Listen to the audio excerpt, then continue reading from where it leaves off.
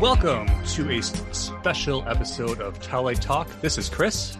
And this is Rocco. And Rocco and I are going to be talking all about DC Future State. And so, Rocco, this is something you really pushed me to read. I did. Hesitant. Well, maybe I was hesitant, right? Because I was kind of complaining to you at times about all these reboots and future jumps and stuff like that. And I was like, oh, here's another one. And I was tempted to wait for the app until Infinite Frontier came out.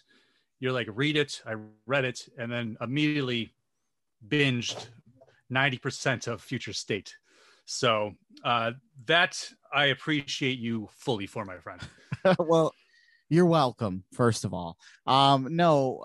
Honestly, like this really, like Future State, I like to say Future State and Joker War really pulled me back into reading DC Comics.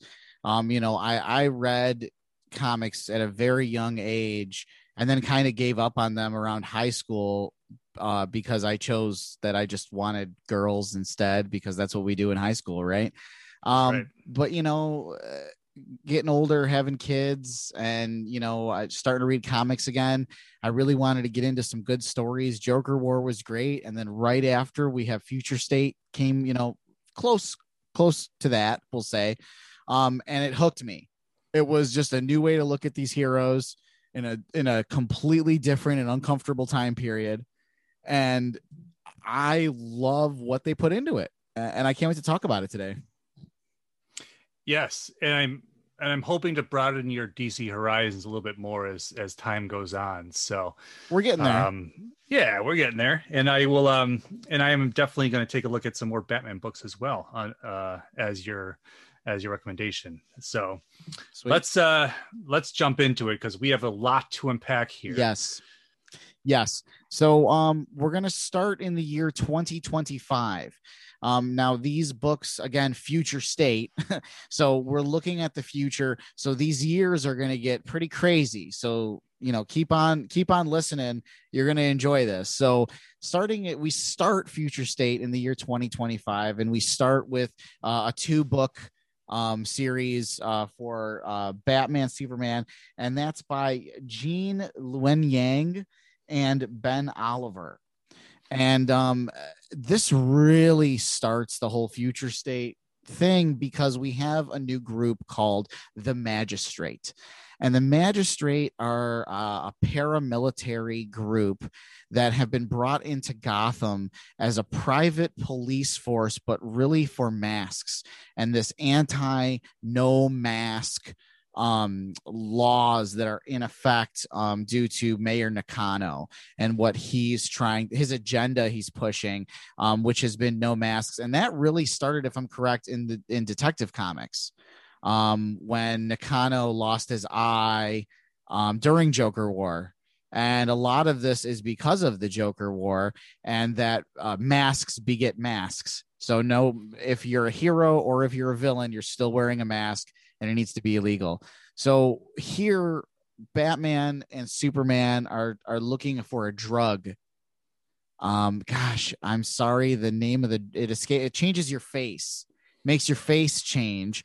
And the guess was because the Magistrate is using facial technology, facial recognition technology, that these kids are taking this drug so they can still vandalize stuff and be punks without the facial recognition software being able to see who they are. Huh. That's kind of a crazy thing, right? Because I picked up the first new issue of Batman, right? And this is really laying the foundation for what's coming, right? Yep. Because this is the near future, right? Yep. This is the near future. And what I like is that we're not going to get off on this tangent, but Batman 106, which is the newest one that you said you read, that was the pitch meeting for the Magistrate to Gotham, and they haven't yet signed off on it. Fast forward to Batman Superman, the Magistrate they're just starting to get their claws into Gotham. Really. Superman comes, and in essence, Batman works with Superman. Superman gets hit with some kryptonite. You find out that Pig is behind all this. Pig creeps me out, man. I don't like him. If you've played the Arkham series of games, it was Arkham Knight. His boss battle was something out of a horror movie. He scares me. I don't like him. So anyway, long story short, Batman says at the end of all of it, Batman says to Clark, look at this. And a laser blast, like almost takes Clark's head off. And he gets up and he goes Superman beast mode and his eyes are red. Like, explain yourself, Bruce. And Bruce is showing they cloned using DNA of Superman. They cloned his eyes, an eye on the back of a rat. And Batman just held it up to kind of prove a point. And he says, they're cloning you. Get out of my city. That was one of the craziest things that I took away from that comic, were all the eyes everywhere. Yes. And it freaked me out. Yes. Because I was having a hard time remembering how Superman departed this book with all this stuff happening. And then we'll fast forward in a little while and talk about that stuff, where he ends up. So he basically was told to get out, right? Yeah. Batman told him, get out of my city. You will be a hindrance. And Clark, of course, did his Clark thing. He's a Boy Scout. No, bud, we're gonna do this together. And Batman's like, get the hell out of my city. And Superman gets all pissy and starts to fly away and goes, I am gonna leave, but that's because I trust you. That's why. And leaves. And I love that conversation at the end of the book, because to me that really felt like Batman Superman. Like, that was really like, that was them. And there was a little piece like where you got Batman's thinking that he didn't say out loud to Clark, or didn't say out loud to Superman, where it's, the next time you come here and they'll kill you. But that's just what he was thinking. It wasn't, because Batman's not going to ever admit that he cares about Superman. He's never, there's no butterflies with Batman. No, not at all. Not at all. So that was your Batman Superman. We move in still in 2025, the next Batman. The next Batman I loved, and it's going to be going into, I believe, what's called the Second Son. Yes. That will be coming out. This is the next Batman because it is the next person to take on the mantle with the technology, and that is Tim Fox, one of the sons of Lucius Fox. He also likes to be called Jace. I'm still trying to understand that whole situation. I'm not sure if you had any light to shed on that. The whole, like, call me Jace. I didn't. I just identification, just wanting to be called something else. I don't know. Maybe there's more backstory to that coming. I'm hoping. But really it's a family in shambles. Not money wise. I just want to ask a quick question about Lucius, because this is something I picked up on and I definitely missed in Joker War, which I'm going back and reading now in the apps, and it's hitting that finally. And that will tell me the story, right? Because this whole thing with Lucius Fox is a big deal. With him having the Wayne money. Right. And he's you're reading it, right? Joker War. So like, I don't want to. No, don't spoil it. Don't spoil it. But that's where this all happens, right? Is during that event. Okay. Yes. So that is completely there. And I really messed up here. So the next Batman, by the way, is by John Ridley, Nick Darrington, and Laura Braga. And there are a whole bunch of side stories as well. Outsiders, Arkham Knights, Batgirls, which I want to talk about definitely. And then Gotham City Sirens. But anyway, they're the Fox family. They're billionaires. They have the Wayne money. Tim is the next Batman. Lucius is kind of in the background because of what happened during Joker War. So I can't really touch on that too much, but their mom, Lucius's wife, is hardcore lobbying against masks. And it's ironic that her son is Batman, of whom she thinks is incredibly dangerous. Now, this is a time where Bruce Wayne is dead. Batman is dead. He is gone. And this is who we have now. This is our new hero. And I really, really loved what they did. I love the new suit. I love that he calls upon what he thinks Bruce would have done or what Batman would have done. I loved that.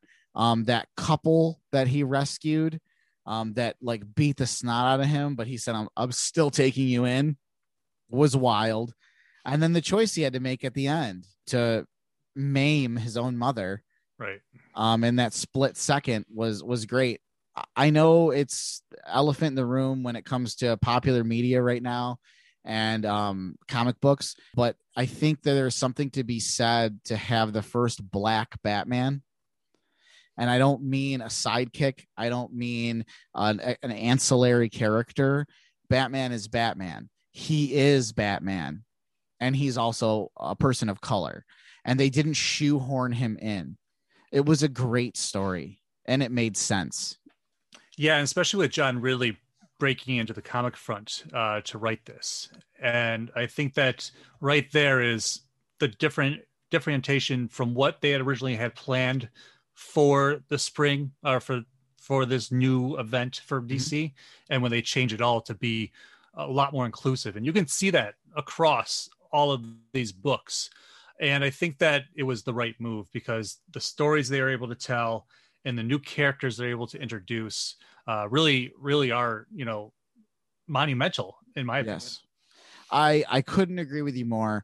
I loved this book. I will be reading Second Son. I want to know more about the Fox family. They have a whole lot of tumultuous stuff going on within them, with the two brothers, with Tim and Luke, are at each other's throats constantly. They have a sister who's got all kinds of issues. And then, by the way, the latest Batman Black and White had the next Batman in there, and the newest Robin was introduced, and I loved it. It was so good. But yeah, I know, I need to do that. I love that they're doing those kind of stories in those books, because I like the artistic job that they do on them with the dual color, and the fact that it is anthology. So yes. Very, very cool to be bringing in those characters instead of just telling Bruce Wayne stories throughout the whole thing. Yes, exactly. And the last Batman Black and White, if you haven't picked it up, pick it up. But I digress. Back to the next Batman. There was a somber tone to it because Batman's dead. Bruce Wayne is dead, but he is carrying this on. He's carrying on Batman, and I think he's doing it very well. And then seeing him, like I just said, in Batman Black and White, this is a character that's going to stay. This isn't a fly-by-night character. They did this for the long haul, and I absolutely loved reading every page of that book, of all four of them. Yeah, me too. It really stayed with me, and I only read a few of the Gotham titles, and I like the pacing of this and the family dynamics, like you mentioned. Yeah, exactly. It's great. And then, I mean, I shouldn't say surprising. I've always been a fan of Catwoman, but I guess I just didn't think that it was going to be one of my favorites of all of Future State. Did you read the two Catwoman books? I did not. So for this Harley and Robin and Batgirls, I did not read. Okay. So you'll be teaching me a little bit here. No worries about spoilers for me. Right on. So Catwoman was written by Ram V. I don't know. Hopefully I'm saying that right. And Otto Schmidt. Okay. Now, Catwoman was freaking Ocean's 11 heist, fast paced. You didn't know what was going on until you knew what was going on. And so she's with her cats. One of her girls, Cheshire Cat, is helping her out, and she was in this like magnetic suit. And how it was going was the magistrate was hoarding a whole bunch of people onto trains to be put into some type of a prison, right? So they're hoarding these people onto trains, into the train, and one of the trains is incredibly high security. And they're alluding to that the whole time. And then you just see kind of Catwoman, and she's like, all right, like, this is what we're going to do. You need to get on the train. The train's only going to be in this tunnel for so long. You're going to need to get in there get the valuables and get out. Now it's Catwoman. So you're like, all right, some super valuables in there, something super, super valuables in there. So she gets on there, she magnetizes to it. She gets in, she's beating some tail. Then she's like, on the radio, she's like, all right, we're in. Are you there? And then this woman who looks like she works for the magistrate, like turns around and does a little finger thing with the earpiece. And she's like, this is Talia. And you're like, oh, like that. At least that was my reaction. And then they're like, this is this train, do this, we're going to do that, blah, blah, blah, blah, blah. We got, there's a super important, thing we got to bust out. And then they're like, is it confirmed? And this is the first one. Is it confirmed? Yes. Bruce is in the last train. Bruce. So you're like, in the next Batman, he's dead. So it turns out he's not actually dead. He is the valuable thing that they're looking for in the train. She's trying to spring Bruce. Oh. Yeah. And that's how the first comic ended, is just Bruce Wayne in chains like this in a train car. And it was just, and the whole time they were alluding to this incredibly valuable thing on this train. And you just keep thinking it's Catwoman. So like it's diamonds or like weapons or something. And then it's just like, bam. And then Talia's there to help. Oh, kind of like double agent. Correct. Okay. Which she does so well.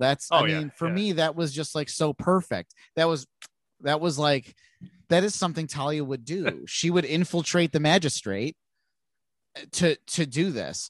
The second book is them pretty much fighting their way through the train to get to Bruce. And then when they get him, he's ready to go and he's, fighting with them as Bruce, and it's wild. And then how the book ends is they're going to separate the trains, and Catwoman needs to go with a group of folks from the train, but there were a whole lot of innocents on that train. And so at the last second, Bruce jumps to the other side after they separated him. And she goes, are you serious? And he goes, I'm not going to leave these people by themselves. And she says, how am I going to get a hold of you? And he says, do it like you've always done it. Commit a crime and I'll find you. Or commit a big enough crime and I'll find you. And the book ends there as the train cars separate from one another. So let me ask you a question. Yes. What are like the generals of the magistrate again? I'm having a hard time remembering. Peacekeepers. Like, the Peacekeeper 1, right? Peacekeeper 1 is the one who assassinated Bruce Wayne. And this is after that? Yes. Right. Okay. So that's kind of my disconnect, like leading into Dark Detective, kind of all that filler. And now that sounds like something I really need to go read. Yes. Catwoman was freaking. I told my comic shop owner, I was like, dude, I read Catwoman last night. I like Catwoman. I did not know it was going to be that good. And I couldn't wait for the second one. And I just immediately like tore it open and read it because it was so, so, so good. Amazing. Yeah. I was wondering if they were going to, that's amazing. I don't even want to say anything else because I'm just going to go read it and be happy that I did and get that little bit of extra story there. Yeah, it's beautiful. It's absolutely beautiful. So that brings us into Harley Quinn. And Harley Quinn is by Stephanie Phillips and Simone DeMeo. Now, I loved this because it was Harley being Harley. And so she's captured by the magistrate. She's beaten senseless. And she's locked in a cage. And beaten and locked in a cage and beaten and locked in a cage repeatedly until Jonathan Crane approaches her and says, all right, you're going to help me find some low-level criminals because you're a criminal and you're also a psychiatrist, Harley Quinn. You're going to help me or myself because, yes. I'm sorry, you couldn't finish your thought. I was going to just mention or ask something about, because Jonathan Crane has a lot to do right now in the current Batman run. What leads to this, right? Yep. Okay. Yes. All right. So he's acting as a villain in this completely. Yes. And he is working with the magistrate to round up what's left of villains, if you will. Okay. So he gives Harley an easy target, which was Pig. And Harley helps him she actually, like, in her Harley sort of way, with the way she talks, was like using actual psychiatrist, psychologist, like lingo and information. Well, Pig is a classic narcissist, so and like going on and on and on about it. And Crane, Crane isn't believing her. He thinks she's full of shit. But he's like, let's give her a shot, or we're just going to murder her anyway. Like, that was kind of the whole thing. Like, we're just going to kill you. So she helps him, and they end up catching Pig. And he goes, all right, so I guess you're somewhat valuable. So then he's like, we're going to get a bigger one now. We're going after Roman Sionis. And then you're like, bam. So then we get into the second issue. So Harley tries a couple ideas and doesn't work, and Crane is getting super, super annoyed with her. So he's like, what are we going to do here? So she goes, wait a minute, you loonies pull each other out of each other, you guys attract each other. So instead of going as Dr. Crane, why don't you set up a Scarecrow? And Sionis is going to see that as like, you want to fight him because masks, draw masks. So instead of like going 1-to-1 with him as the magistrate and whatever, go with Scarecrow and pull Sionis out of hiding. So it ends up working. So these two meet up with one another. Scarecrow is about to do what he does to Roman, right? And that's when Harley takes a baseball bat and just beats Scarecrow within an inch of his life in just Harley fashion. She just and you just see her with the bat just beating the snot out of Scarecrow. So he's just down for the count. And Sionis goes, oh my God, Harley, thank you so much for saving my, and then she proceeds to beat him within an inch of his life with her bat, just beating him, to just graphically beating him. And I was laughing because I was like, I love you, Harley. You didn't stop being who you were. Like, she did such a Harley thing. It was such a Harley thing to do the whole time. And as the reader, she had you going that there was going to be this big Scarecrow Black Mask showdown. Harley, as the reader, had you going. And then she just beats that's it. The comic, the 2 series ended. She laughed and left. And that's the thing too. So they stick to character in the future. Right. Yeah. And that's the one thing a lot of people are kind of saying, like, well, some of these books are out of character. Have you felt that way so far? No. I mean, maybe some in evolution, like Catwoman, for instance. She definitely evolved when this train heist was to free Bruce. That didn't feel directly as Catwoman, but that felt like a more evolved Catwoman, and a Catwoman, the character is growing, and you have to allow these characters to grow. But still, the way she spoke, the way she acted was still very Selina Kyle. There was no change there. So I think sometimes people have issues with their characters growing, but they have to. Absolutely. So that was Harley. We're still in 2025, ladies and gentlemen, and we move in to Robin Eternal. That's by Megan Fitzmartin and Eddie Barrows. Here we have good old Tim. Tim he's that Robin that's kind of like, okay, like he came after Jason. Didn't he change his name to Red Robin or Red Wing Robin at one point? Red Robin. Yes.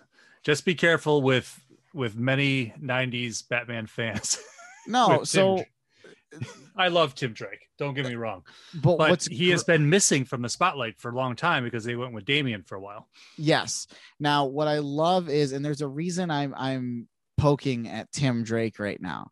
Mm-hmm. And the reason is because it's right in the comic.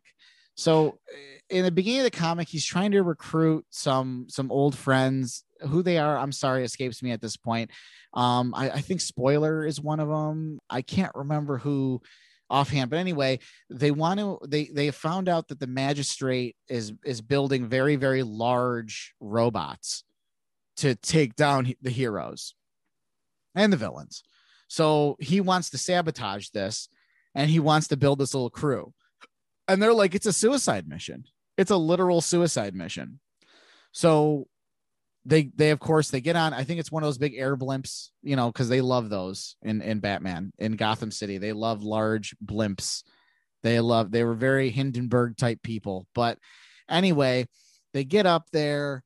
They see the robots. They realize they are infusing these robots with Lazarus, the Lazarus liquid. And how does that work with inorganics?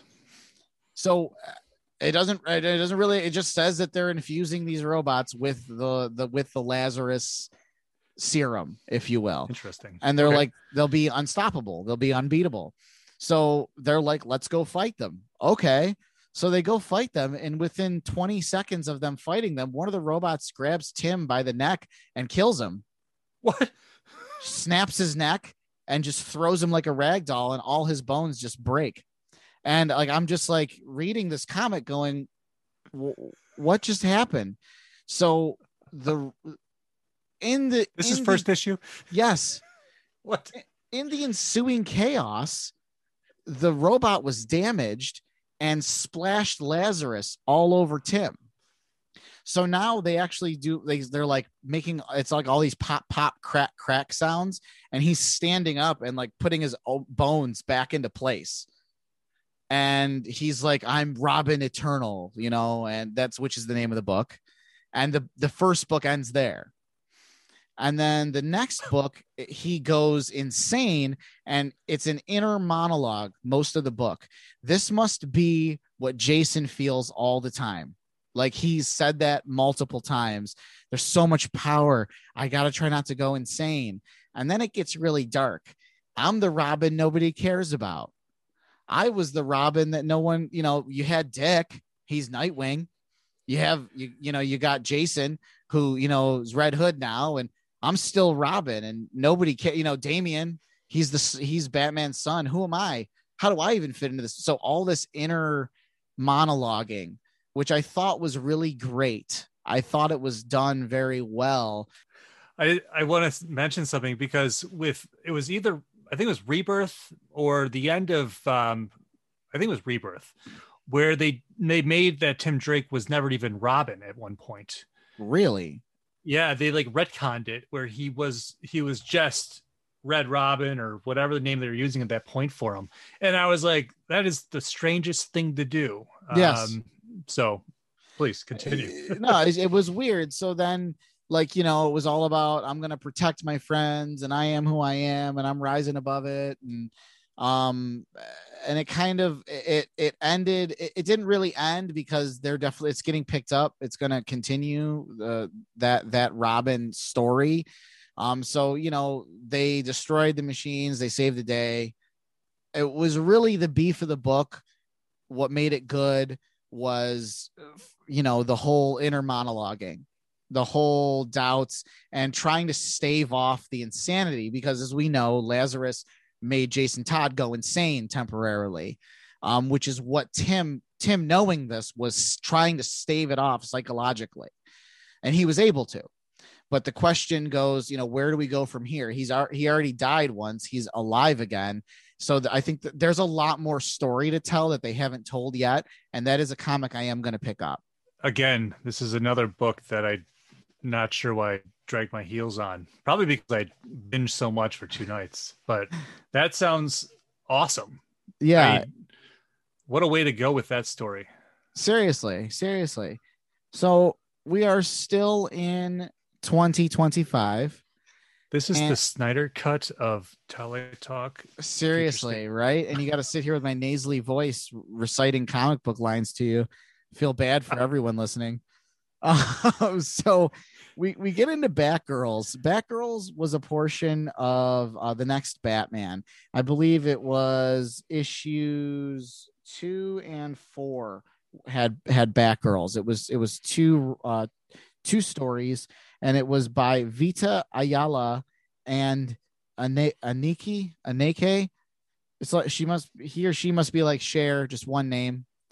But anyway, Batgirls was something else. So it's a magistrate prison. There's a magistrate prison, and one of the Batgirls going into the prison.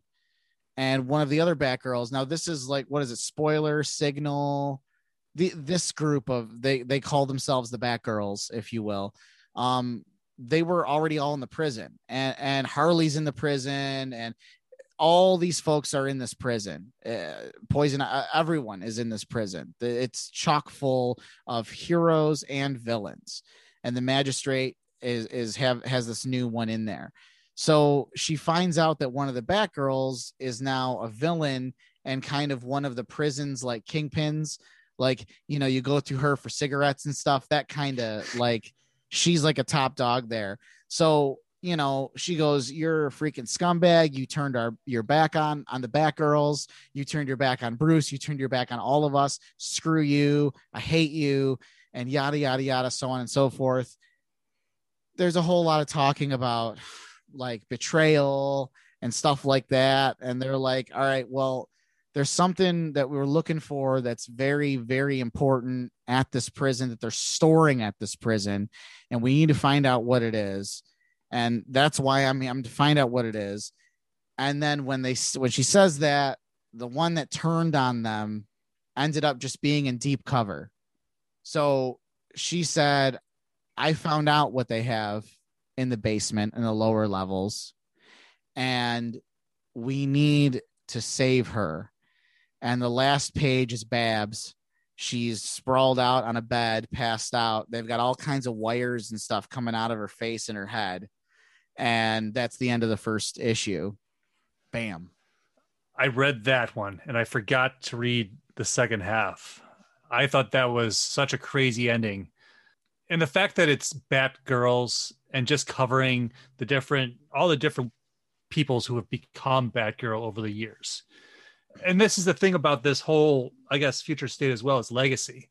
Even if it's just past legacy, or we'll be talking about future legacy soon. But that's the thing. It's just showing everybody that there's more than one character. Yes. And really emphasizing that.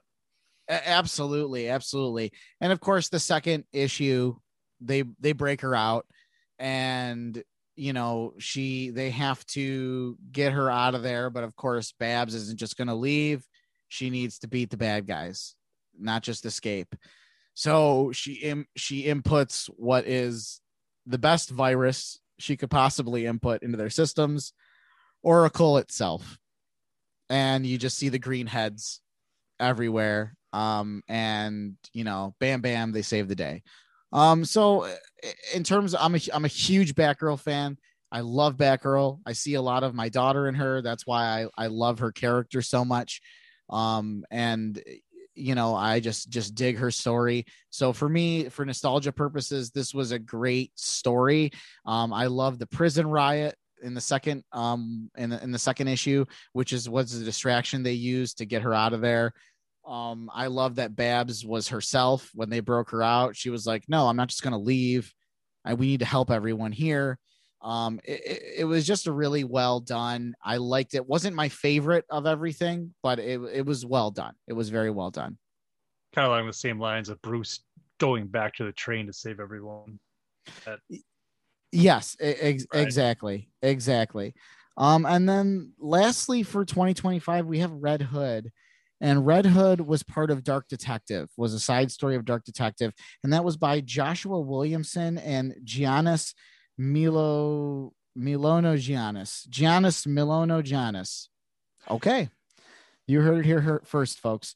So Red Hood is being super Red Hoodie, and he is joining the Peacekeepers in hunting down masks. And he gets a lot of crap for it because they call him a mask too. You're a mask hunting down masks. And, you know, at the end of the day, you do what you're good at. And Red Hood is, well, Red Hood. So he's, I believe, working with Slade's daughter. Yep, Rose. Yeah. And she's very suggestive quite often.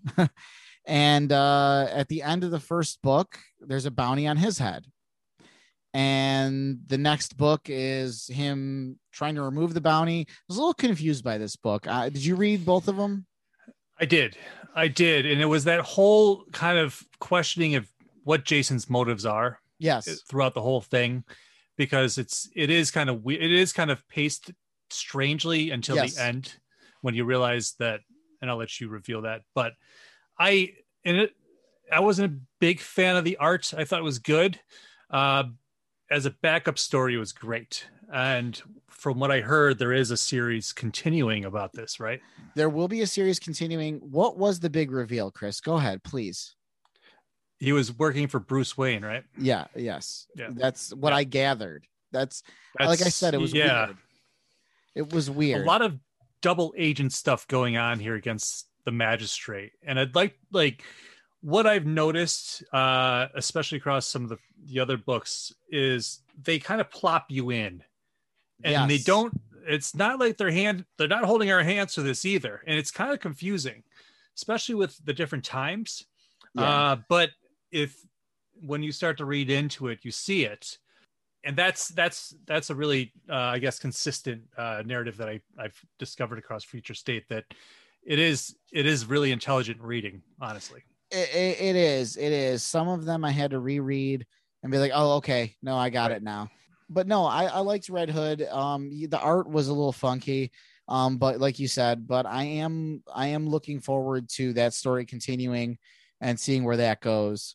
But lastly, my coup de grace for now is Dark Detective, and Dark Detective, we're now in 2027, and Bruce is thought dead. Batman is thought dead, and there's a new Batman on the prowl, if you will. So as a dead man, he decides to come back as something different. And I love the new costumes. Bruce Wayne in more tactical gear, still with the bat across his chest, no cape, much more stripped down. He was stealing magistrate tech to use to bolster his own tech. He lives with a conspiracy theorist that isn't exactly wrong about what he's saying, which I thought was great, and whose daughter worked for the magistrate, which we actually don't find out till later on. This is 4 issues. Yes. And I thought that this was an incredibly smart book. I thought that this was a great way to keep Bruce Wayne in the fold while still allowing the torch to be passed. You have a comment? I do. I like the fact that there's no money behind him.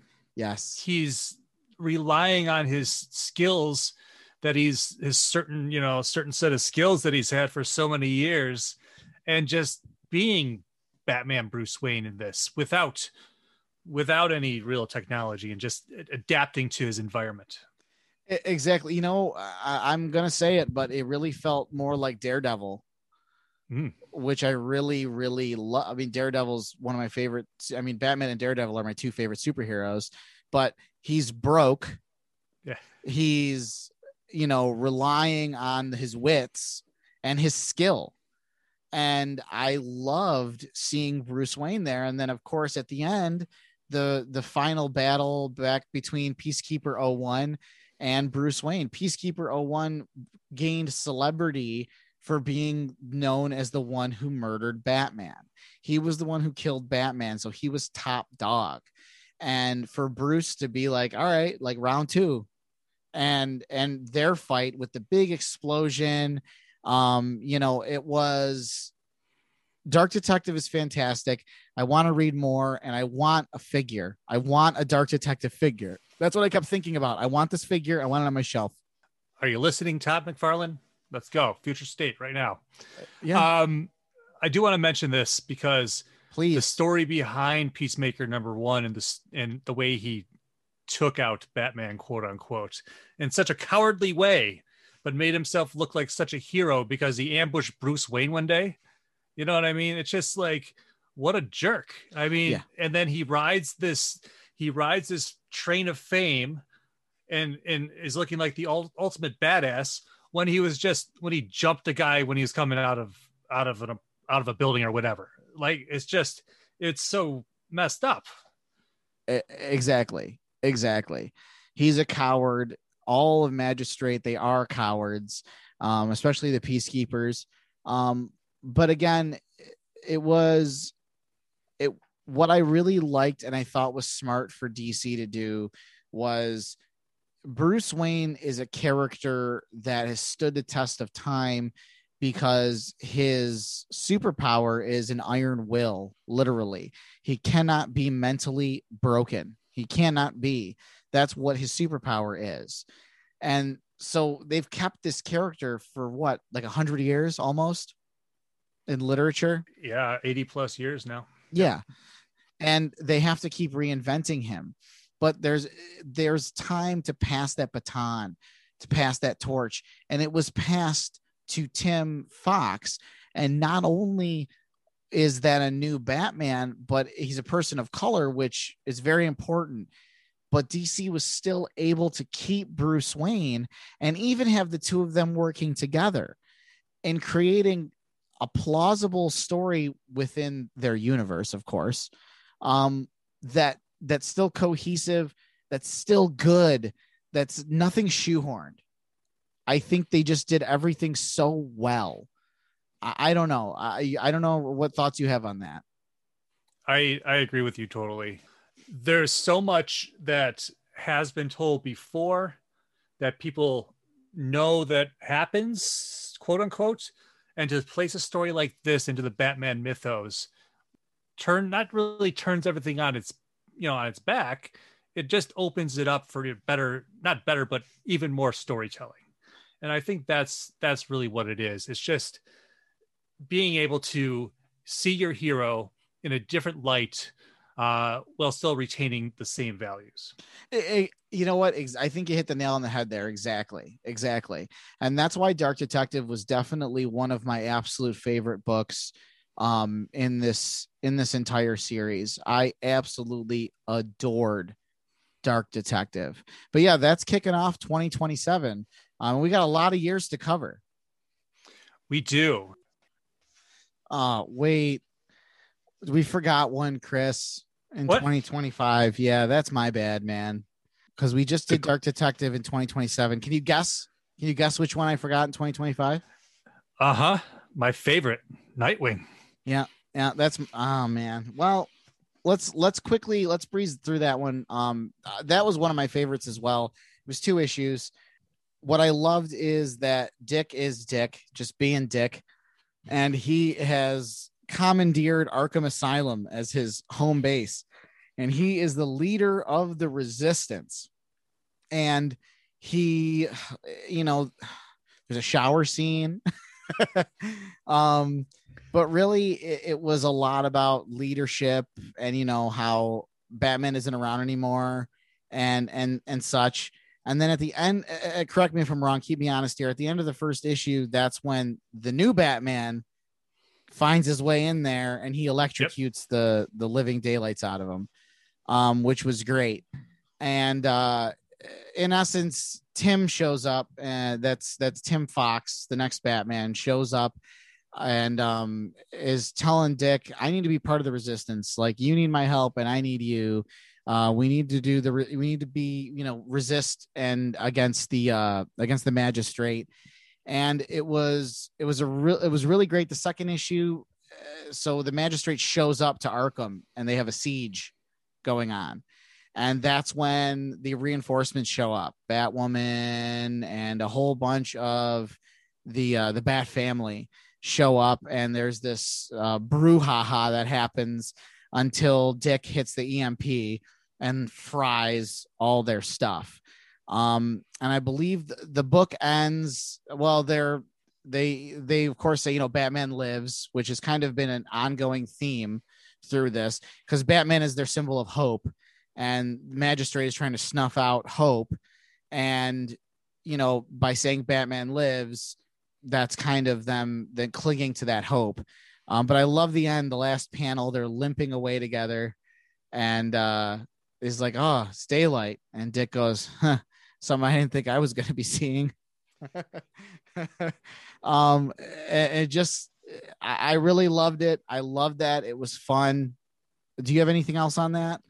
I do, because we just got Nightwing 78 this past week. Yes. And turned a true character for Dick Grayson after a very, very long time. And this book was really kind of the first step into that, just to see him once again being Nightwing and the true Dick Grayson at that point. And then I remember reading and taking a shot of the screen and the dynamic duo thing. And I thought that was so cool when I sent that to you, because I was just like, this is a nice little line to put in there for that Batman and Nightwing together again, but a different iteration of it. Yes, and it was done so well and with so much care for these characters, which I just thought was absolutely fantastic. So if you're a Nightwing fan, you should definitely read Future State Nightwing 1 and 2. You know, short little 2 issues, but they more than covered a fantastic story. And then we go into Dark Detective, which we just talked about. And then Chris, what else we got cooking in 2027? Well, at this point, all hell is starting to break loose. I do want to backtrack for a second. Yeah. Because I wanted to mention this at the beginning of the cast about how usually these DC events happen, and they'll drop like 52 issues on you, and they'll do a bunch of different stuff, and it'll just be, some books won't sell. They'll buy it back from the retailer. And I think they really did a good job this time thinking that through. This was like 24 issues. Some were bigger than others because they had 3 backstories. Some had 2, some had none, right? And it was such a good way to bring in these stories that they could be their own comic, but they're not going to really sell their own comic. And yes, I'll pay a little bit more for that kind of content, you know? Sure. I agree. And I think you're absolutely right. This was a rather large event, but with not so many issues because of those big books. Yes, they were $8 to $9 books, but you were getting 3 rather large stories in those books. They were heavy. I mean, like Dark Detective and the next Batman, those were heavy issues, and they were $8 a piece, if I'm correct. Mm-hmm. So yeah, I completely agree. Absolutely. I think that they've learned from the sins of the past, and we are all the better for it now. But let's talk about the other narrative that basically propels us into the next years and years and years of this storyline. But we talked about the Magistrate, which is very insular to Gotham. Yes. So that's your Bat Family books. And so when we step out of Gotham and start to look at like the Justice League family, Teen Titans and whatnot, we have this overarching storyline about the apocalypse. And so we've seen this kind of storyline in comics before, and anybody who's read Marvel and whatnot with 4 Horsemen and Apocalypse can be compared to that if they want to. But honestly, this really, really got me. And just the way it progressed and the way that it basically ends the DC universe as we know it. And we'll get to that in about 70,000 years. So let's start off in 2027 though. So the Flash Future State, again, 2-issue book, was written by Brandon Vietti and Dale Eaglesham.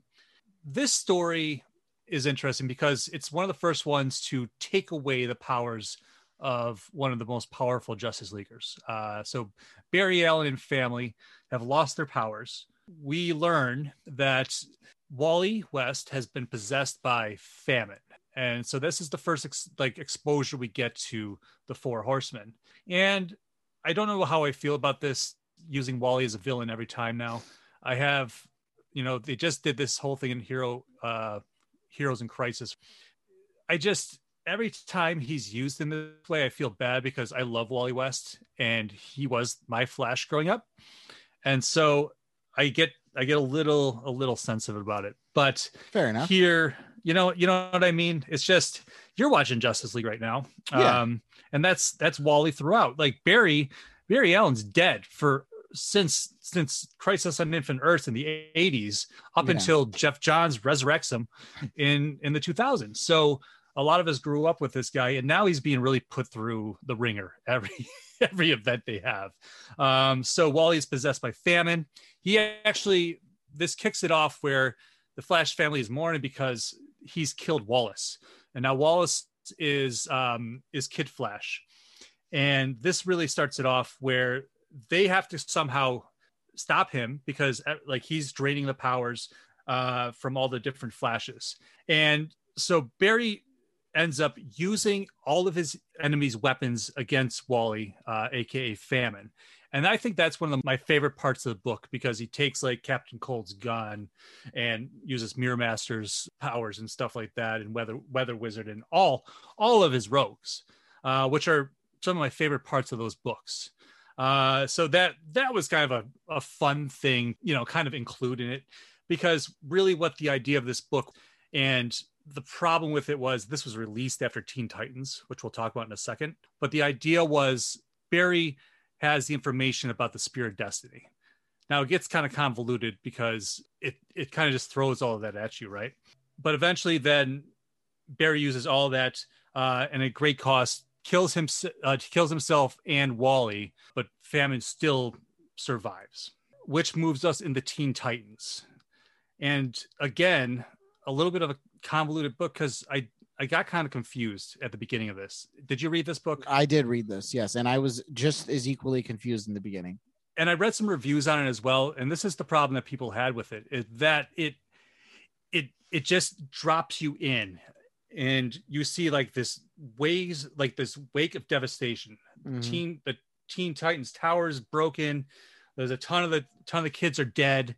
And they're really kind of mourning that, but they have a job to do to defeat the Four Horsemen. And so they find out that Red X, who has actually been introduced in the old Teen Titans cartoon. So this is a big monumental thing as well, bringing this character into canon. They don't reveal who he is throughout the entire book. So that's left up to Teen Titans Academy, I guess, which is coming out in the Infinite Frontier. Mm-hmm. So what had happened was a few of these kids, they were messing around with the H dial.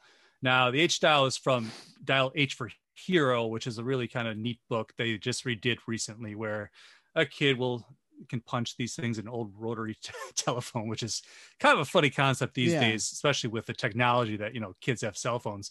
They don't even call things computers anymore. So I love that because it still is paying homage to the past and bringing these things and making them make sense in the current comics. So they were able to hack this H dial, and they learned that through this and the Spear of Destiny, that they're able to use these weapons, not weapons, but use these artifacts to trap the Four Horsemen with the help of Raven, who will absorb them into her body. Then they will trap Raven in the Rock of Eternity, which is, from the Shazam books.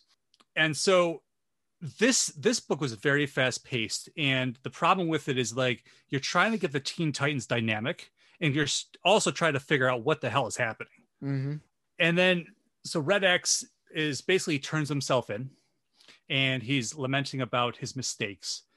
And Dick Grayson is like, he basically forgives him, and he lets them out, and they suit up, and you see Dick Grayson put on the Deathstroke mask, which is not really explained that well either.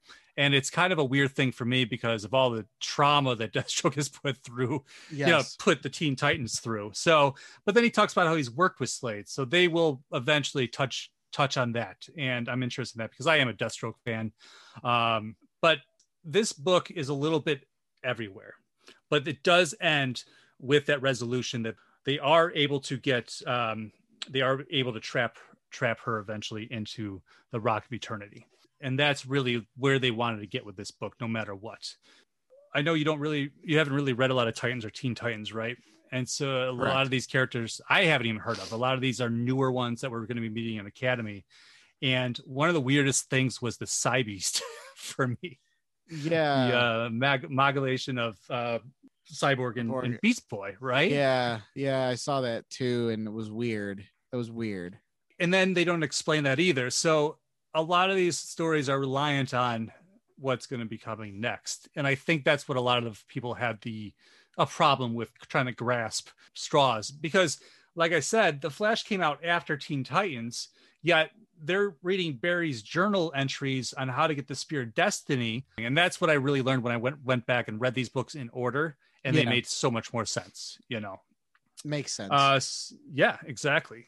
So Team Shazam, they trick the Four Horsemen with the Spear of Destiny, and then there we have it. And we're going to learn a little bit more about the backstory in Shazam. But first, we're going to jump into a quick commercial break, and we'll be right back.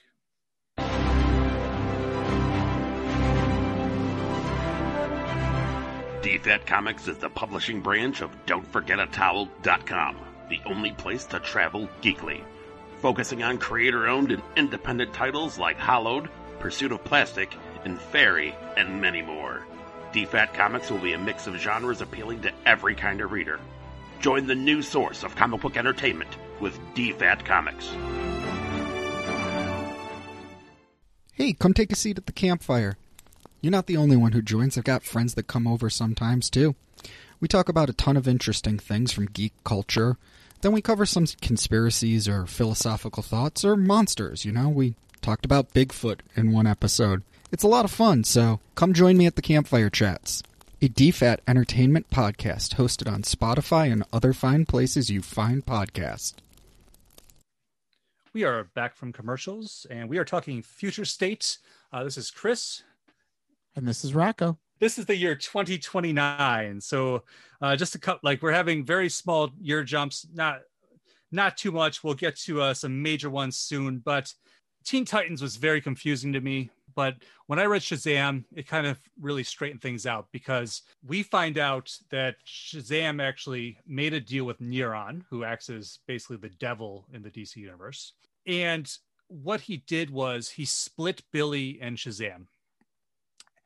Billy is the conscious of Shazam when they're merged. And without him, there are some issues that Captain Marvel, the old Captain Marvel, has to deal with.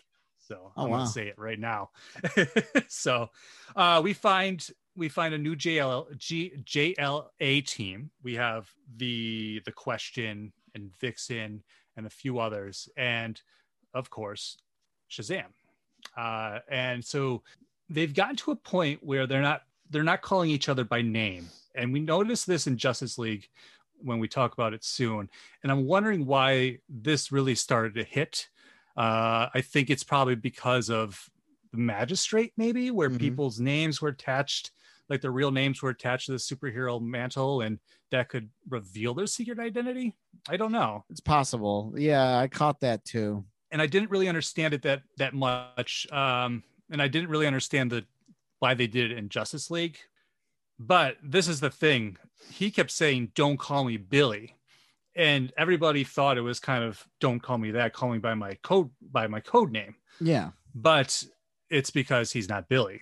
And so we found out that Neron is actually projecting these demons into Shazam's head, right? And he's making making him see them everywhere. And we slowly learn throughout the course of the book that Shazam is slowly breaking down mentally. And so finally the Spectre confronts him and tells him, what is going on? Something is wrong. And then he murders the Spectre.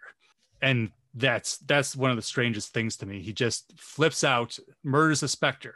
Then the Question confronts him. They keep saying, who are you? What's going on? And "Don't call me Billy, don't call me Billy." All of a sudden, we learn that the Question is Deadman. And Deadman pops out of the Question's body, possesses Shazam, makes him say the magic word. And we learn that Neron had set this up the whole time to happen so that he could unleash the unkindness, aka Raven, who has been locked in hell since the Teen Titans book, unleashing this unkindness into the world. And so the unkindness is what carries on into the next narratives, into the future. Okay. That wildly makes a lot of sense. It's so crazy that I'm really glad that I went back and read it, because it was so nutty, especially not knowing the timeline when I first read it. And I think that was the biggest hindrance to not fully grasping and absorbing the stories that were happening. No, they did a lot of jumping around in Future State, and they don't exactly tell you what year it is either. So there's some sleuthing you have to do which sometimes is half of the fun. Exactly. And so I do have to apologize. I forgot the creative teams. Teen Titans is written by Tim Sheridan and Rafa Sandova on art. And then Shazam is also by Tim Sheridan and Eduardo Pansica. So you see this continuation of the storyline there, which is good because I would imagine it's a lot easier to write those stories out if you're kind of following the same narrative instead of passing that to somebody else. Yeah. Because it was wild. It was just completely wild. Yeah. It took me by surprise. So next up, I do want to touch on the Superman books. I don't want to get super deep into them. super deep. Super deep. But Superman deep. But they do have some really awesome storylines, especially Worlds at War.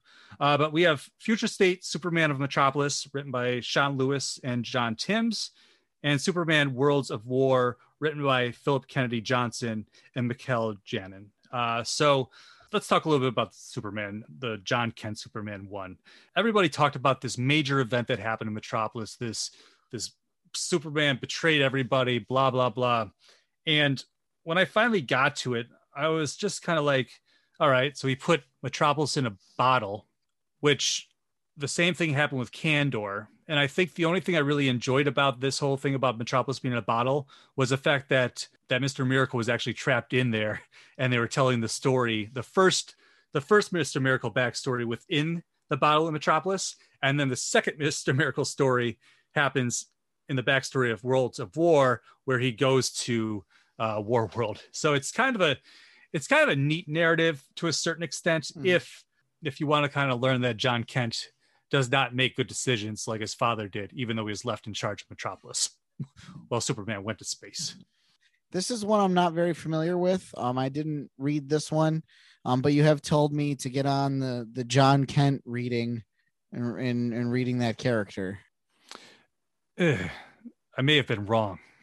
Really? No, I don't know. It's tough because it's just such a shadow, right? He lives in. Yes. Well, and I think maybe that's a good challenge for him, but ultimately it's, you have Connor Kent, and I really liked what they did with him in Suicide Squad. I thought that was really, really ingenious. And he's always been my favorite Superboy anyhow.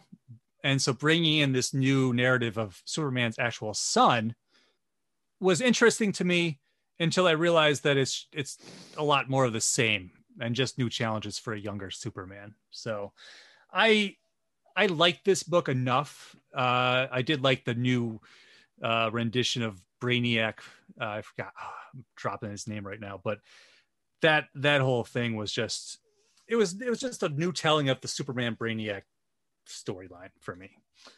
But what I really enjoyed was Superman Worlds at War, or Worlds of War. And so this is Superman without really any true Superman powers, showing off his fighting skills all along, telling a backstory of something that happened back on Earth, which is one of my favorite aspects of Superman stories, of being able to kind of relate what he's going through currently through an experience that he is either faced or, whatever on Earth. This did remind me to a certain extent of Planet Hulk, but I did like the twist that they put on it. Right on. Do you want to share the twist or? No, just that. The fact that it's kind of like Superman at his rawest. It's not him being like the ultimate being in the universe. Nothing like that. He was forced to fight to save the people of Warworld. And so he would just be like this gladiatorial fighter. Right on. So Boy Scout, he'll do anything, right, for the people. Exactly. And so I feel like the 2030 time is very contained to that. It doesn't spill out too much. We see a much different Jonathan Kent as we get into the future with Justice League and things like that as he gets older. But this, to me, if you're going to read Future State, you don't have to probably read both these books. If you're really interested in Superman, read the Worlds at War. That's my recommendation. Right on. Next up in 2035, we talked a little bit about how The Flash family had lost their powers. Now, the Green Lanterns, all right, are facing something very similar. And we're not really told what happened. And I'm sure that we'll learn that as this is kind of the setup for Future State, of course. What I really liked was seeing each lantern without their powers and being able to still, I guess, win the day, deal with situations like war, which is the first story. And that was my favorite, which was the John Stewart, and they're fighting off this alien force. And you just see because he's a military guy, and you see his military prowess, and you really feel it, because Green Lanterns can do all these crazy things, with their willpower. And that's what makes them so powerful and unstoppable. And when heroes are challenged like this and put into situations, I like that. Yeah. And that's kind of the opposite what I've read from people. For some reason, they didn't like that. It kind of just turned them off because they want to see the Green Lanterns do these things. Of course. But like we said, I mean, you got to leave room for character growth. Exactly. And that's what's kind of leading us into that new Green Lantern series coming up. We're getting away from Hal Jordan. We're getting into like more of the core. And that's always been my favorite. Is I've always found Hal Jordan very boring. Yeah. And I love John Stewart. I love Guy Gardner. And the Guy Gardner story is really neat because he's brought into this society to kind of be this peacekeeper. And it goes through time, and it just covers all these different years, and it's a really funny story. And so each of these different Green Lantern stories have these different feels to it. But my favorite was Jessica Cruz. She was actually put into it's very much like a Die Hard situation. Oh wow. So she's going through all these ducks with a gun, and she's very John McClane. And she proves that she's just as much of a badass without her ring. Yippee-ki-yay. Exactly. And I'm kind of sure she said that in that story. So I wouldn't be surprised. But that's really what I want to touch on with that book. Just the challenge. And it wasn't really tying into everything. It was just like, hey, this is a different look at the Green Lanterns, and how would they react to not having their Green Lantern rings. And that was a lot of fun for me. Right on.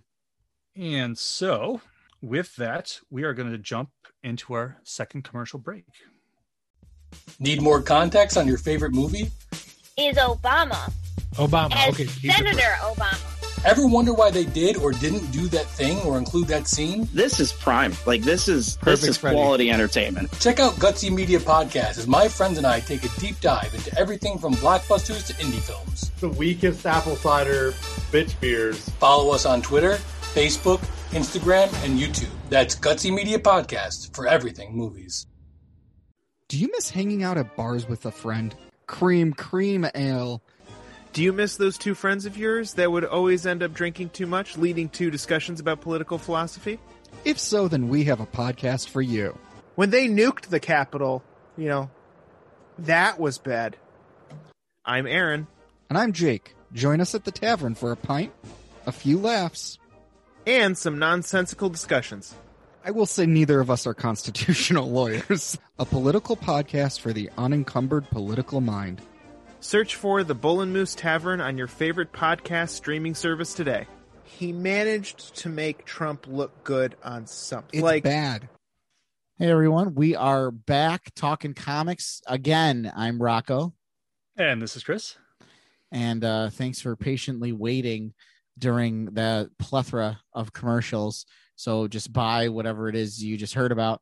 But with that, we move into Justice League. This is 2 books. The artists here are, the author and artists are Joshua Williamson and Robson Rocha. I picked up Justice League because it's Justice League and I wanted to pick it up. And so I did. Briefly speaking, there was a group of villains that I wasn't very familiar with that were plotting the death of the Justice League. Only for the Justice League to find their bodies in their own hall, and they were all murdered.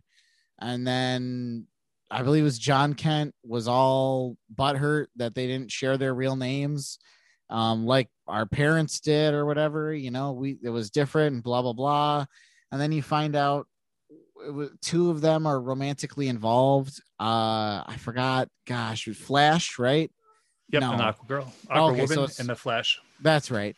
And then they come out, and it turns out Justice League imposters are there, and they try to kill them. And then they send them off to another universe, like send them off to another like planet or something, the Justice League. And then it's another set of villains I'm not very familiar with that can shapeshift into the Justice League themselves. And then they come back from that place they were locked in and save the day. I don't know. I didn't care so much for this book. Obviously, I really just kind of cruised through it in my explanation just now. It didn't grab me. I didn't really feel a lot with it. Yeah, I totally agree with you on that. It was just strange to me. I know they're just kind of like, this is what happens with these characters in the Justice League now. That's what I really felt. And at the end of the book, it was like totally contradictory. And I get we're getting familiar with each other, so we're going to be a little bit more friendly.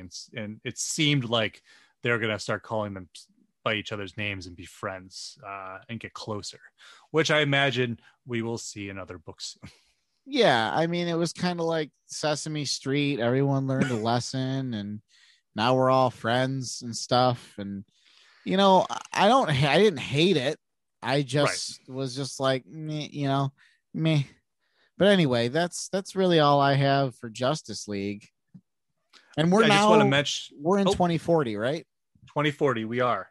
I do want to mention just real quick, the Green Lantern in this is Jo Mullein, and she was actually introduced in Far Sector. I think it started last year. And that was kind of a question of like, what is the intent of this book? And she wasn't in the other book, the other Green Lantern books. She was kind of like this outlier. And then she shows up in this, and I was like, sweet. All right. Well, that's, where else makes sense. You know where else she is too is DC Superhero Girls.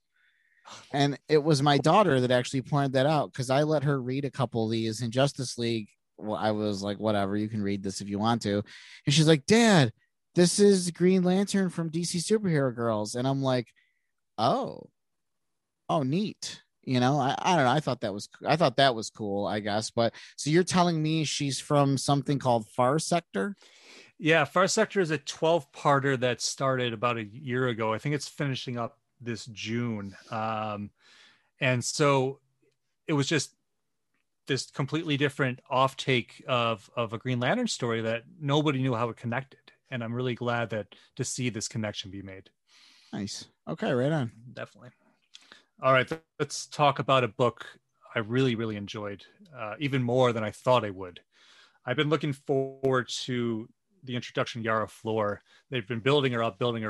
They announced a show about her, then they canceled it because I'm pretty sure they don't want to step on any toes quite yet. But be ready for more Yara Flor in the future, because this book was a hit. I loved it. I loved it. Yeah, Joel Jones, right? She's been doing Catwoman that you read? Yeah, yes. No, go ahead. I'm sorry to interrupt. No, you. I was just gonna say, like, Hell entering Hell was like going through an airport. I loved it. It was so silly, but it was good. Joel Jones takes double duty on this, and her art is so beautiful, and the way that she can, when somebody can write and draw what they do, I think it's like a double treat. Always, because I know it's a little bit tougher for them, but I think sometimes it can translate what they're trying to tell in that, right? And I really like this story because it was very mythological. Yes. It was kind of outside our superhero realm that we've been jumping around in. And she goes to Hades to rescue a kidnapped Amazon. Like, there's all these little neat creature characters that show up. I'm not even sure what her little compadre there was, but yeah, I loved this book, and I was like, yep, I'm just going to read Yara Flor when it comes out. Excuse me. The book, it to sound, I mean, I said it was silly, and I'm going to take it a step further. This book tickled me. Right. You know what I mean? Like it was fun. It was a fun read. She's funny. Yes, very funny. Like her personality is different than the other Wonder Girls or Wonder Women I've seen. And I like that. And I am really excited that people accepted her as this character, because she is the future Wonder Woman. Yeah. So let's see. We are in the year 3000 now. Yes. And this is a book of pretty epic proportions. Now, yes. Right? The House of L was one issue. Yes, it was one large issue. I'm going to tell you this, and this really all I got to say about this book is it was gorgeous. It was beautiful. And I didn't have a good, firm understanding of what the hell was going on for a good portion of it. Me neither. They're introducing all these L characters, all these people. One that really caught my attention was the Blue Lantern. So Blue Lanterns represent hope. The S represent hope. What a perfect combination, right? So that's Rowan L, the Blue Lantern. I thought that was amazing. The rest of them, I got to sort them out still. So House of L was written by Philip Kennedy Johnson with art by Scott Godolewski. I don't know. I'm sorry I butchered your name. Good art though, buddy. House of L reminded me of Game of Thrones to a certain extent. Yes. The writer, Philip Kennedy Johnson, is actually on the Superman titles now. He wrote The Last God. He is promising Superman mythos like we've never seen since like the death of Superman and the rebirth and all that stuff. Wow. And with this, they actually just announced the annual in June, and they're going back to House of L with it. So I am very excited to see more from this world. Wow. Because it kind of blows your mind what happens, right? Because they don't think Superman's even real. Like correct. He's a myth. It's just so wacky. Yes. And I caught, that's one thing I did definitely understand is, for some reason, I mean, it is the year 3000, when he showed up at the end, all white and grizzled, I thought that was pretty cool. Yeah. And that's the one thing about when Superman shows up in these different books in the future, where you have to start thinking about where it's placed, especially when we talk Immortal Wonder Woman. Mm-hmm. But I'll mention something in Black Adam, because there's another crazy thing there. So what the House of L, they're fighting someone called the Red King. And so the Red King, first their forces attack, they fend them off, they go mend their wounded, but then they're attacked again by the Red King, and he has a doomsday army and the Black Racer. And so the Black Racer is from New Gods mythos, like original Jack Kirby stuff. And this is a new rendition of it. It's a her in this. And I thought that was awesome, because you have this immortal like being leading this army of doomsdays against the L's. And it's just, when you think about Superman, and Superman is that person who's unbeatable, right? Mm-hmm. And to a certain extent, and it's really hard, and people are always like, well, how do you write a Superman story? How do you challenge Superman? Well, there's a lot of different ways. yeah But I thought this was a really cool confrontation. And then the Red King is revealed as Feros, which is a cool name, and it's revealed that he is the son of Superman and Circe, because at the end, like you said, Kal-El finally shows up, and everybody like, look up in the sky. Yeah. It's cheesy like that. And I loved it. And like you said, old man Kal arrives, and he defeats Feros, but in Superman fashion, extends his hand and says, I'm sorry I wasn't here for you. And he says, but I can mend that, and I can help you. And they go off into the sunset or whatever, and that is right there is Superman in a nutshell, not killing his enemy, but giving his own son a chance to redeem himself. Yeah, definitely. I liked it. I mean, the artwork was gorgeous. I mean, it was a gorgeous book, and the cover especially, it's one of my favorite covers of all of Future State. It was gorgeous. That variant. Yes. Where it's like he's got like draped in soft linens, with his white beard and his white hair, and you're just like, he just looks so comfortable, like he's just wrapped in silk right now. Like I want to wear what he's wearing, is what I'm trying to say. But yeah, it's a good book. Yeah, I hope they make that. I'll wear that around the house. Stay warm. Right? Yeah, exactly. Yeah. Excellent book. I'm looking forward to more stuff from Johnson. I'm really excited about this new era of Superman. I haven't been excited about Superman in a while, and this being kind of the end point of his storyline and being able to play in both worlds in that sandbox is exciting to me. So very, very cool. Absolutely. Let's jump 1,500 years. Let's jump to the year 4,500. Yes, I might need your help with Swamp Thing. Did you read Swamp Thing? I did. Okay. So Swamp Thing comes to us by way of Ram V. I'm sorry for butchering that name, and Mike Perkins. And it was kind of like Swamp Thing has his like cult of tree people that are following him around, and they find a human, and that human says that there's more humans at a laboratory. Correct me if I'm wrong. It's a star laboratory. Mm-hmm. Yep. Which Star Laboratories takes us back to kind of Flash, right? Like that's all of DC, yeah. All of DC. But yes, exactly. In the TV show, that's one of the most highlighted things right there. Yes. There you go. Yeah. So then they go there, and then that's where things kind of get choppy. There's like a dude that, what is he, like an enemy of Swamp Thing or the Floronic Man? Yes. So the Floronic Man is one of the main villains of Swamp Thing in continuity. In the TV show, he was going to be, oh my gosh, what's his name? Kevin Durant was going to play him. If you watch the Swamp Thing first season, it got canceled, whatever, but it's a decent telling of it. Mm-hmm. And Kevin Durant was supposed to play that character. I'm very disappointed. Oh, wow. Okay.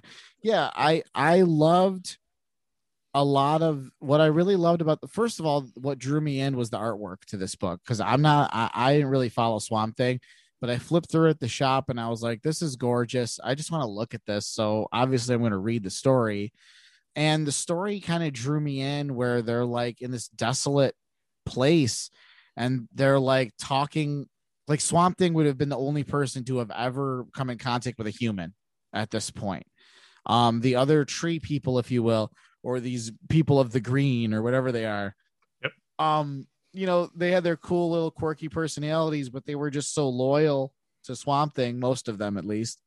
And I thought it was very interesting. And of course I'm really into that post-apocalyptic stuff. And I really got that like Day After Tomorrow feel, except for Swamp Thing and his cronies are still well and good, but everything else is just dead. And that's the big thing about the green, right? If you really like Swamp Thing, and I know you dug this one, I recommend going back and reading Scott Snyder's Swamp Thing and Jeff Lemire's Animal Man, and then read that crossover between the green and the red. That's just a little bonus there for you. Sweet. I loved it. I did like this book. I like that he eventually became basically the savior of humanity, right? As always. But yeah, no, I agree. Yeah. Excuse my yawning. It's so late here in New York. I know it's like morning here for me. No, just joking. So that was kind of the funny thing. I thought that Swamp Thing was kind of the end of time, and then I learned that I was completely wrong. Because it feels like that's it. Like he's saving humanity, but it moves on even farther. Yes, we are talking the year 82,200, and now this is where I started to get kind of like, wow, this is where they're going with it. Mm-hmm. And we'll get to the end eventually, but I don't understand why Black Adam wasn't its own book, honestly. Yes, I did read Black Adam, so I agree. Although it did confuse me, like Gold Beetle I found to be insufferably annoying. But it was wild. It's so far into the future. It was wild. Yeah, don't read Booster Gold then, but read Blue Beetle. Okay. Cord Blue Beetle. So Gold Beetle was neat. She did bring Skeets with her, which I loved, but then Skeets was killed. But let's kind of start at the beginning here. Sure. This is the end of the unkindness storyline. That's why it confused me why it was in the back of Suicide Squad, right? Was it to sell Suicide Squad? I don't know. I don't have the answer to that. But this story was written by Jeremy Adams and Fernando Passarin and Auclair Albert on art. And so this jumps way ahead to the 853rd century. And we see basically what is called the Justice Legion A. Now, this team, this isn't the first time that they've appeared in DC Comics. This is a reference back to a team that was introduced, I think, in the late 90s. But don't quote me on that. And so we meet Wonder Woman again. I don't really care about the rest of them, honestly. But we meet Wonder Woman, and she's all shiny. And the story behind that is that she was made from clay originally. She was made again from marble in the future. And I didn't know all this. I learned all this week. Okay. And I was like, who is this Wonder Woman? So what happens is Mogo is a planet-sized Green Lantern, and he goes missing. And they're like, why is Mogo missing? And so they investigate it, and they find that the unkindness is on its way with the 7 deadly sins, who have basically taken over the bodies of different villains and heroes from the DC universe. I only want to get into it. Read the book, look at that splash page, and don't tell me it's not insane. Yeah. What happens is they're like, oh my gosh, what are we going to do? We have to fight the unkindness. And so Superman Prime, who is Kal-El, now golden, and I forgot exactly why. I have to go back and look at that. He's like this ultimate form of Superman. He goes to fight the unkindness, and he is defeated by the 7 deadly sins, who basically throw him into a sun, killing him, which was insane. So you know that they're dealing with some major stuff that nobody else can deal with. I don't care if you're Wonder Woman. I don't care who you are. And this new Superman's not cutting it. So they're like, what are we going to do? So Diana says, I have an idea. So she says, let's go. And where do they go? Planet Kahndaq. Everything's a planet now in the future. Yes, apparently. We didn't talk about Imperious Lex because I didn't really care that much about that book, but Lex has his own planet. There's planets everywhere. So everybody's left Earth because I guess it's been destroyed. And so they go there and they meet Black Adam, who nobody expects to be like a really nice guy. And that's when he revealed he actually has a child with Wonder Woman. And she's pregnant. I don't know how they worked that in, but that's just thrown in there. It does become a little plot thing here. But you brought up Gold Beetle. She shows up from somewhere in time in all glorious, very Booster Gold talking a million miles per hour. And so they have to get away, and they jump in and they take off. And they're trying to really find a solution because nobody can face down what's coming. And they don't know what to do. And I do want to mention something that Black Adam has an advisor named Mitch Shelley. And Mitch Shelley is also known as the Resurrection Man. And the Resurrection Man was a character that was introduced in recent time. A very interesting dark book, something that you might like. He can't die, right? Oh. And so this plays a major part in the story. He wants to die. That's like his wish, but somehow he ends up serving Adam. So they go on this journey to try to find a safe place, and they end up meeting the Phantom Stranger. And he takes them to the Tower of Fate, aka the last bastion of magic. And so when they enter this, they are actually able to stay away from the unkindness. And the plan is to stay there, and eventually, hopefully, everything outside of it will figure itself out, and then they can reemerge and rebuild. And it's where we actually meet the Quintessence, which we meet in Infinite Frontier, which is that group of Overwatchers, right? Omnipotent beings. Yes, Guardians of the Universe. Not to be confused with all the Guardians, but Ganthet is there during that time. So, like I said, Adam has a child with Wonder Woman. She's pregnant, which becomes a concern for him because good old Mitch Shelley has decided that he's had enough of life, and unkindness makes a deal with him for final death if he lets them, all of them, into the Tower of Fate, which he does. And one of the saddest things about this is that they write it in as if he had no time to really be at peace or enjoy. He was just gone, which was ultimately his goal. But you kind of think about it, it's like that moment of peace. It was sad, but at the same time, you're like, what did this asshole do? He just killed everybody. Yeah. So they come in, they start killing everybody. But the wizard and Adam finally accepts his duty. And I love this line because the wizard's like, you're finally becoming the man I knew you always could be. Because Black Adam, spent so many years angry and a villain, anti-hero, whatever. And this is how they can defeat the unkindness, is by him accepting who he truly is and absorbing the power of Shazam. And when he says it, it destroys the unkindness. It sets everything okay at that point, but it sends him back to the year 2021, and he's locked inside the Rock of Eternity. And now I understand why Black Adam is part of the Justice League and Infinite Frontier. Okay. Because he is the key to stopping all this. That's what this really set up. And I don't understand why this was not its own book.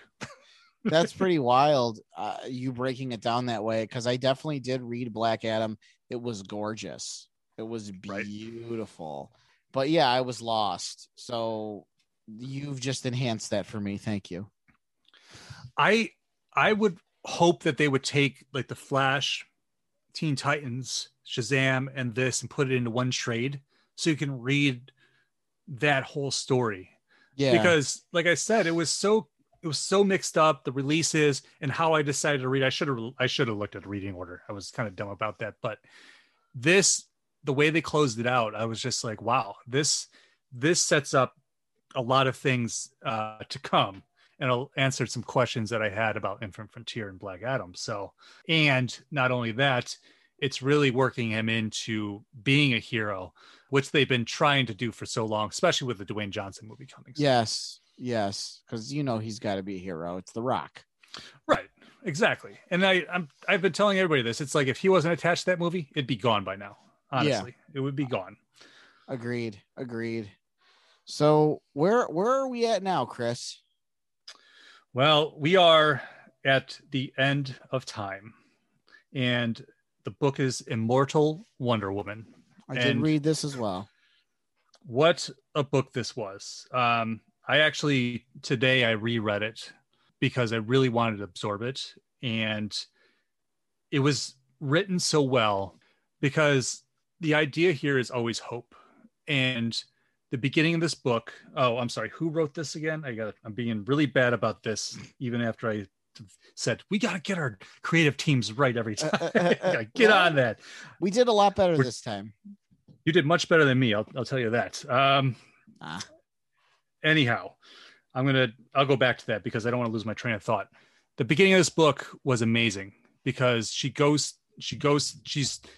doing a lot of reflecting. And the important thing here is to realize that it takes place in two times, when she's reflecting and also like kind of the end of what we'll get to in a second here. Floating in space.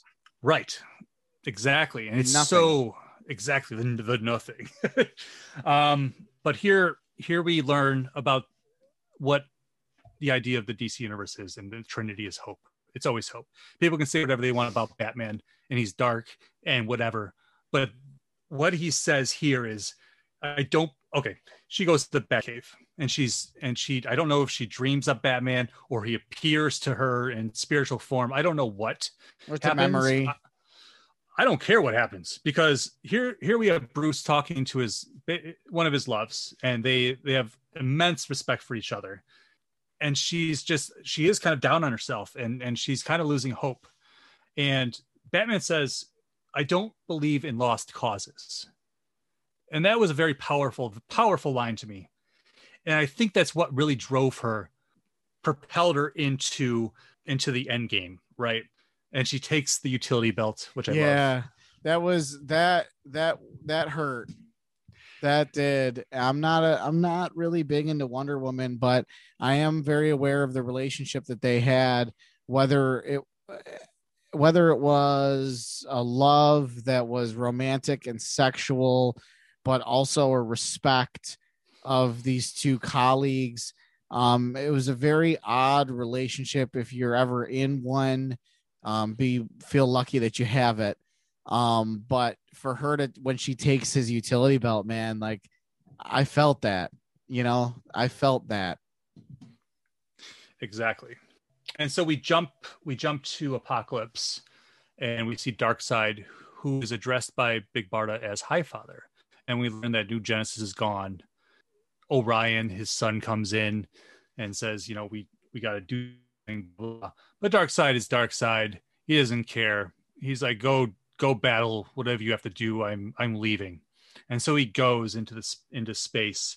And then as he's flying away, he realizes what he's been searching for his entire existence, for the anti-life equation, and that the undoing is the anti-life equation, which was a very powerful moment for me, being a Darkseid fan, but also the fact that he's trying to avoid destruction, and he sees all the gods around him being undone by the undoing, and that's something that I don't think he can really comprehend or accept, and that's why he's like, I'm off to go do whatever I'm going to do.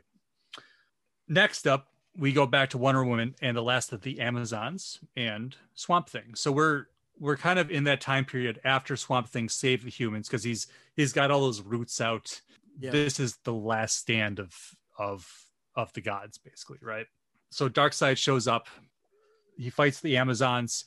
Kal-El shows up, old man of Kal-El. This is another kind of Superman moment that confused me a little bit because of the whole time jumps back and forth. So here we see the true end of Superman, I think, right? I mean, that's it. Unless he comes back out of that sun that he took himself and Darkseid into, and then he becomes Superman Prime. I think that's what happens, because that sun explodes, destroying the Earth's sun, the last hope of our universe, our galaxy, here, right? Which was really powerful. So yes. And then we get to the point where she's all alone in space, but she has hope. And her whole dialogue there about that, and just carrying on and just wanting to do, just bring everything back if she can. But even if this is her last moments, she hopes for more. Then she comes across Brainiac's ship, and none other than the Spectres aboard. And they have a really interesting conversation, because they are truly the last two beings in the universe. And yeah, go ahead. No, I'm just going to say, just to speak on the artwork here, you really felt that they were the last two people in existence. I think the artwork in this book really brought me to that loneliness, that supreme alone. And as depressing as that sounds, when the art can do that, it's done its job. And that's why I love comics over books a lot of the time, because of that medium, because I like that. I'd like to see the translation of it. I like to see what I'm reading sometimes, and especially with in terms of something so epic of scale. Yes, like this. Yes. But anyway, so she's Spectre. They're the last two beings in existence. Exactly. And so they have this great talk. He kind of changes. He's always been the god of vengeance, and at the end he realizes that there is more to it than just that narrow view of what he's always sought or had to be the judge of. And he smiles, and I thought that was amazing. And then he disappears, leaving Wonder Woman as the last being in the universe. Yeah, that exchange, their whole exchange, it was very deep. And then she's like truly alone. That was like, you felt that, like, that's it. Exactly. And then what does she do? She lets the darkness take her, but out of that, she's able to take all of her power and all of her hope and rebirth the universe from it, creating a whole new beginning of opportunities and stories that may happen, right? Because I want to talk about that in a second. I do want to mention the team here of Becky Cloonan, Michael W. Conrad, and Jen Bartel. But I thought that was extremely powerful because nobody's ever looked at Wonder Woman in this light as the most powerful being in the DC universe, period. Yep. Right? A god of creation. And like the last line is like the new gods and all this stuff. And it was such a beautiful end to all of this after so much darkness and so many things that happened to our heroes that we didn't really want to see. And then finally this end result where everything is reborn and hope is renewed. So I really think though too, it's so apropos that it is Wonder Woman. I mean, even going back to, what Jay from Jay and Silent Bob, God herself. But in all seriousness, like to not only is creation a female, but it's Wonder Woman who is this beacon of hope and strength and beauty, all wrapped into one thing, which is what you would want for creation, right? Exactly. I thought it was so creative to kind of almost Big Bang DC from this moment right here. I was just perplexed. I'm very glad I read this series because I wouldn't want to have had it ruined for me at any point, and just to be able to absorb it myself, reread it and learn even more and like connect the dots and whatnot. So I don't know what people's problems were with this. I know that people don't like change. I don't care. If you haven't read it, I suggest you check it out. I really do. Yeah. No matter what level DC fan you are. Absolutely agreed. I would say of between this and Joker War, I would probably say I like this more. Don't get me wrong, Joker War was amazing and it was dirty and it was violent and it was uncomfortable at times and it gave us such great characters and great stories, but it was very grounded in Gotham, very, very grounded in Gotham. And with Future State, the next crossover series, it spanned not only so much time, but so many more characters and so many more. It wasn't just Gotham. We're right now, we're talking about the end of existence. I guess the important point is that this is a possible future. And that's what the Spectre says to Wonder Woman in Infinite Frontier. He says that these events are one of many futures. What comes to pass depends on what humanity does. That's what I like about this, is that you can't be like, well, they went and ruined the future of DC. They just juxtaposed all this stuff in to make everything more across the board for everybody. No, it doesn't matter. They told some great stories. They developed some great new mythos, but they left it open so that you can do it or not. Like, who knows what happens after Infinite Frontier, right? So it's just like, I love the fact that we can go back now. We know kind of what these points are. We have questions, and we can read these new series and get really excited about them. Because I was like, I hate these new relaunch points, blah blah blah. But this is genius. I agree. And that takes us right into what, Infinite Frontier number 0. Did you want to touch on that, or? Oh, yeah. Why don't you want to run through that a little bit? Just with the it's the quintessence. It's the quintessence. You're right. It's the quintessence. which are these omnipotent beings. And what they've done is they've offered a seat on their table to Wonder Woman at this point. They have said, Wonder Woman, you can join our ranks as part of the Quintessence. You will be part of this omnipotent group, but you won't have your friends. You will not be able to see them.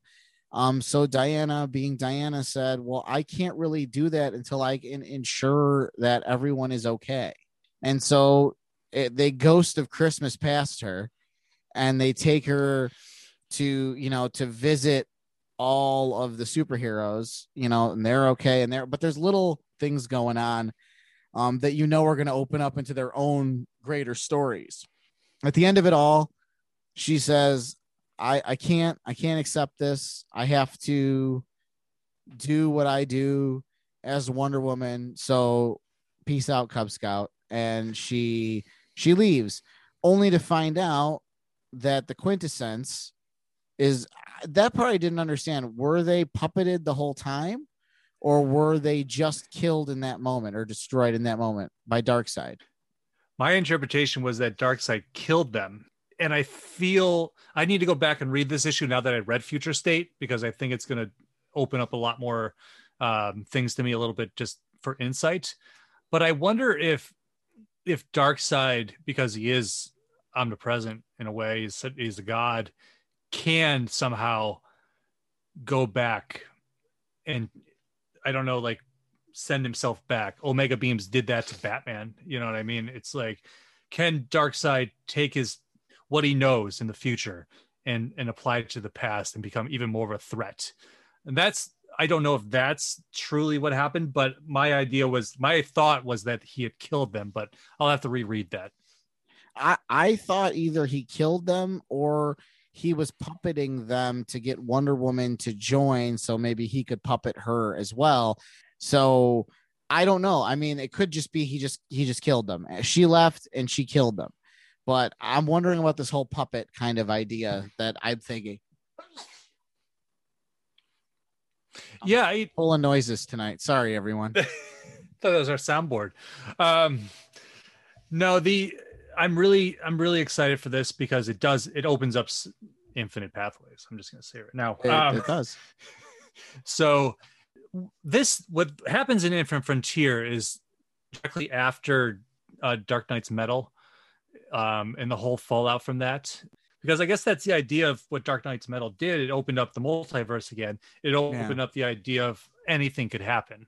We can have all these different storylines and timelines and whatnot. So this is going to be a mystery to unravel, I believe. I agree. But at this point, I could say, everyone, I've started reading some Infinite Frontier issues. I mean, Batman 106, Joker #1, the newest Catwoman, the newest Nightwing. So far, so good. All great issues.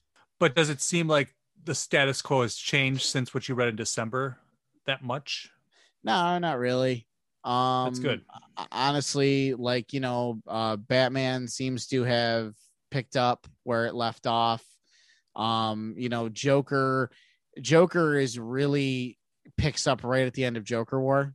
And there's a lot of ground to cover between the events of Joker War and Future State. There's a lot to go over there, and I'm very happy about that and the direction they're going. But yeah, I mean, so far I'm really just digging everything. Awesome. Yeah, I'm gonna get on that Joker War so I can get caught up on some Batman, and then we can talk about that sooner or later. I'd love to do that at some point. The June solicitations just dropped for DC, and there's a lot of new Infinite Frontier stuff in there from the new miniseries that's coming out called Infinite Frontier. Also, the Infinite Frontier Classified, which will be a bunch of off to the side stories about some of the characters we've seen in the backstories of these Future State issues. But very excited for what's to come in that. But color me impressed with what DC did with this by not overwhelming us with books, telling us some great stories, giving us amazing backup stories, and just giving a whole new wave of talent a chance to tell stories in the DC universe. Absolutely. If you haven't picked up Future State, pick it up. You'll enjoy it. Just read it.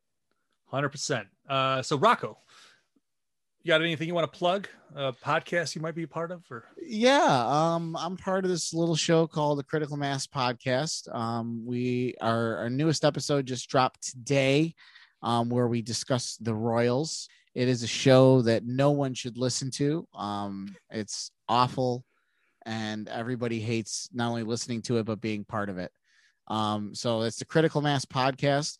And that's on the DFAT network, where you will find a ton of podcasts, including, I believe, this one right here, Chris.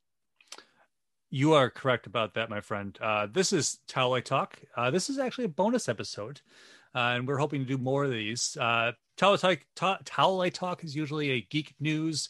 My friend Casey and I do it about every other week. So if you want to tune in for the latest and greatest in geek news across the board, check it out. Also, Rocco and I do a Star Warriors podcast, little group thing that we do once a month. And also Rocco and I have been doing the Marvel Comics side of things. So if you're interested in and reading those, we do spoilers. So just warning there. If you want to check out some great Star Wars talk, check out Star Warriors podcast. And there are tons of other shows on the DFAT Entertainment Network from different genres. So you'll find something you like out there, I'm sure, and I hope. And Rocco, I'm glad we did this today. This was awesome. Yeah, man, I had a blast. Thanks a lot. And everybody out there, thanks for listening, and we'll see you next time.